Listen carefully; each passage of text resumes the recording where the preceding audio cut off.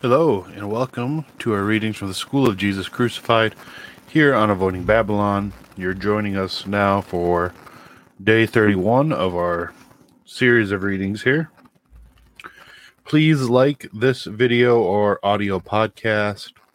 Please subscribe to us on all the different platforms such as YouTube, Spiritus TV, Rumble, Odyssey, all the different major podcast apps, as well as Facebook, Instagram, Twitter, and even TikTok, unfortunately. But anyways, so today is day 31 of our readings. The first three videos in the series were kind of an intro, practical rule of life for a Christian, and a practical method of meditation. So we are on then day 28 of the 31 days of meditations on the Passion. These 31 meditations will get us through the end of the week here. So this video is for March 29th, 2023. We're doing this live during Lent. They are useful year-round, so if you're listening to this later, still definitely useful. But anyways, these 31 meditations will get us through the end of this week.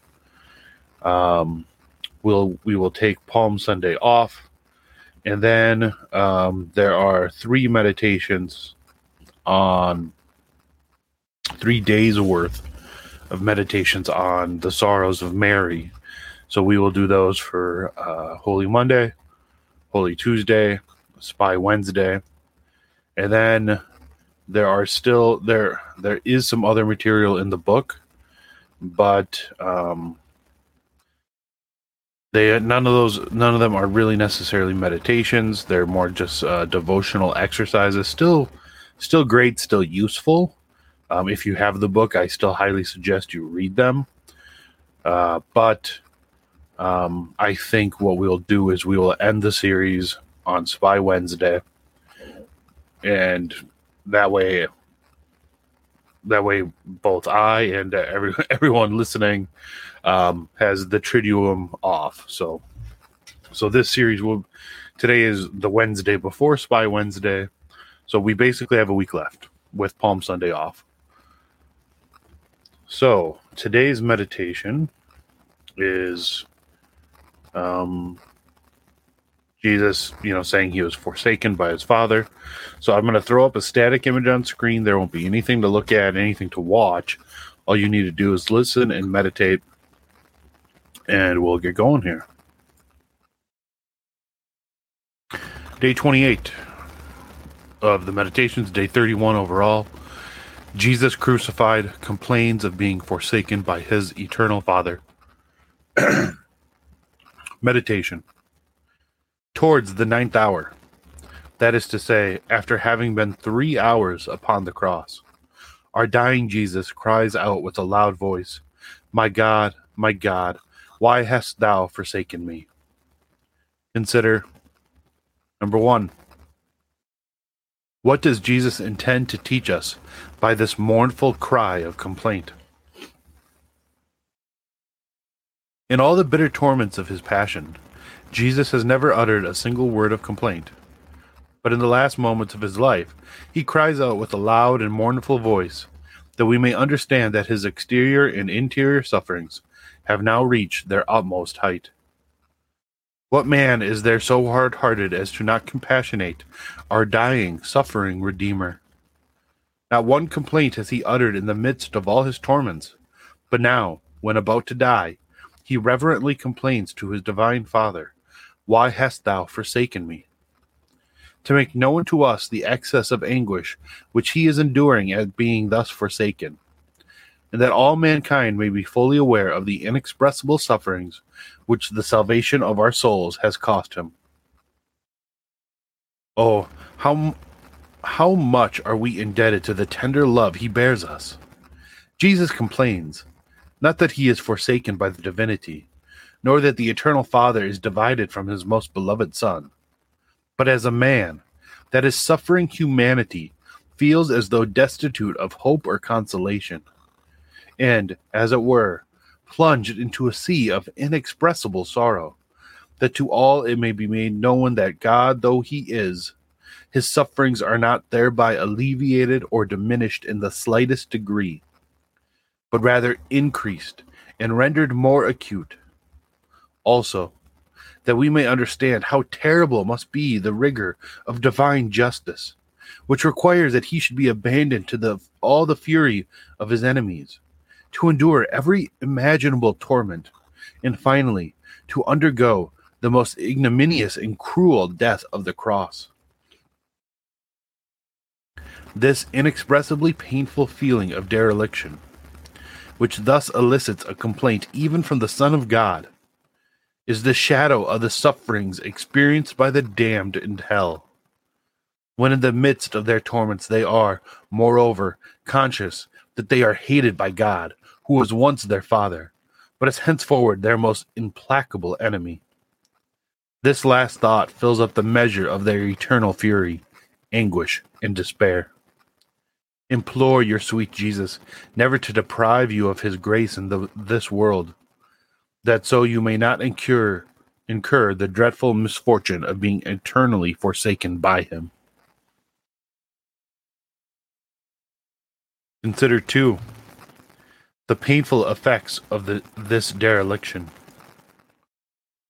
Almighty God usually bestows upon martyrs delightful alleviations of their sufferings, by infusing into their souls sweet interior consolations, so that they rejoice in torments, and go to meet the most cruel deaths exultingly. But Jesus, amid all his sufferings, is deprived of any consolations to temper the bitterness of his anguish. His soul is steeped in all the bitterness that has been or ever will be experienced by the martyrs, and yet is left without the slightest consolation. Jesus, while enduring this dereliction, has to taste the whole bitterness of the chalice of his passion, without one drop of refreshing sweetness. To the exterior sufferings which he endures in his whole person, in his body, head, hands, and feet, are added the interior torments of mental agony, sorrow, fear, and sadness, and most terrible desolation of spirit. All these sufferings, which have been most acute during the whole course of his passion, reach their extreme height on Mount Calvary.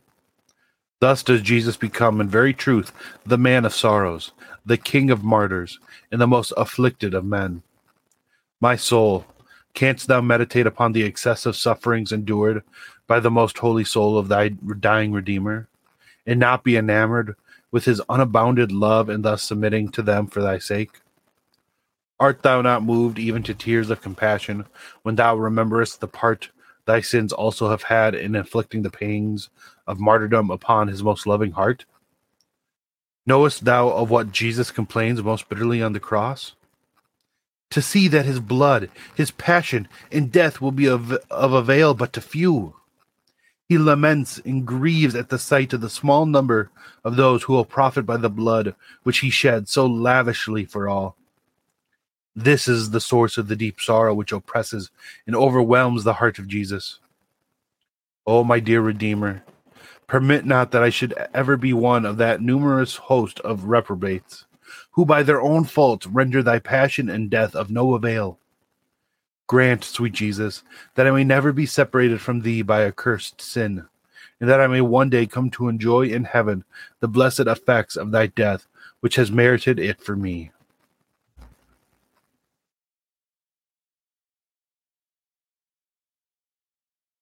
Consider 3. The sentiments of Jesus in his dereliction. Jesus Christ, although abandoned by his Father to the mercy of his most furious enemies, to the whole bitterness of his torments, and to the most ignominious death, nevertheless cast himself entirely, and without reserve, into the arms of this same beloved Father. He had taught us how to live. On the cross, he teaches us how to die. His whole soul had always been absorbed in God. He had ever been entirely resigned to the divine will, and had reposed with the most perfect trust in the arms of his Father. At the moment of death, he yields up his spirit to God, its Creator, and commends it to the all-merciful providence of his beloved Father. Imitate Jesus in life and death. Live so as to be able to say with perfect confidence at the hour of death, "Into thy hands, O Lord, I commend my spirit." In the meantime, accustom yourself often to yield up to God your body, your soul, and all you possess.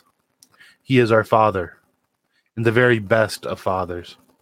He cannot forsake us. Our names are inscribed on his loving heart, and he never can forget us. His hands have formed these bodies of ours, and from him we have received our souls, which he created to his own image. There is nothing that can be denied us by a God who has given us his own beloved Son, and delivered him up to death for our sakes. Often remind Jesus of all that your soul has cost him, and beseech him to save it. Recommend it to his heart transfixed with the spear. Implore him to watch over it, never to abandon it, and above all, to preserve it from sin, and bestow upon it the gift of his love. The fruit. When you are deprived of all consolation or comfort in misfortune or suffering, reflect that Jesus is bestowing upon you some small portion of that anguish which he endured in his dereliction, thus to render you more like unto himself. Be not discouraged. Faint not, if you experience no sensible pleasure, but rather a feeling of repugnance in the service of God. Look at Jesus suffering on the cross, and let this sight be your sweetest encouragement and best incentive to perseverance in those works of piety which you have undertaken for the love of God. Example.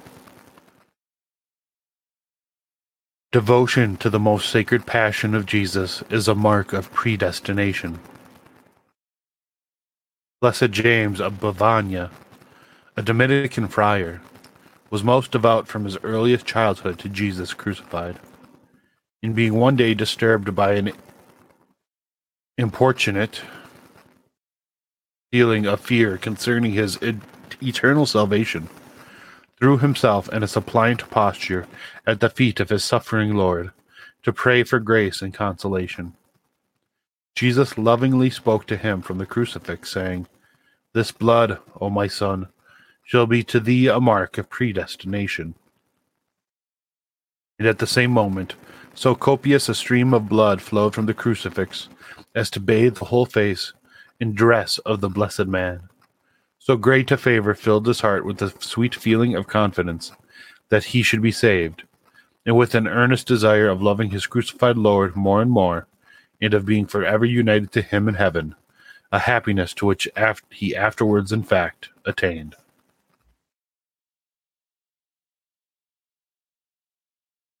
So that is the meditation for today.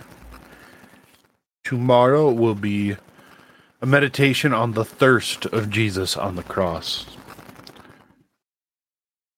And then Friday will be Jesus dies on the cross. I did not purposefully time that to land on a Friday, but that is quite fitting. And then day 30, then the last day of meditations on the Passion itself, which will be Saturday, the day before Palm Sunday, will be the side of Jesus wounded by a spear. And then, like I said earlier, we will take Palm Sunday off and then do the 3 meditations on the sorrows of Mary and then be done. So thank you for joining me once again. We are very much nearing the end of these, and I hope you are enjoying them. If you have not yet ordered the book itself, I believe, at least for the next couple of days here at the end of March, it will still be on sale at TAN for $5.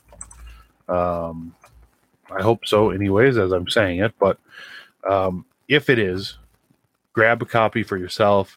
If you already have a copy, grab a couple copies for friend or family, or to leave at your parish, for other people, because these are wonderful meditations. Anyways, thank you for joining me. I hope you have a good day.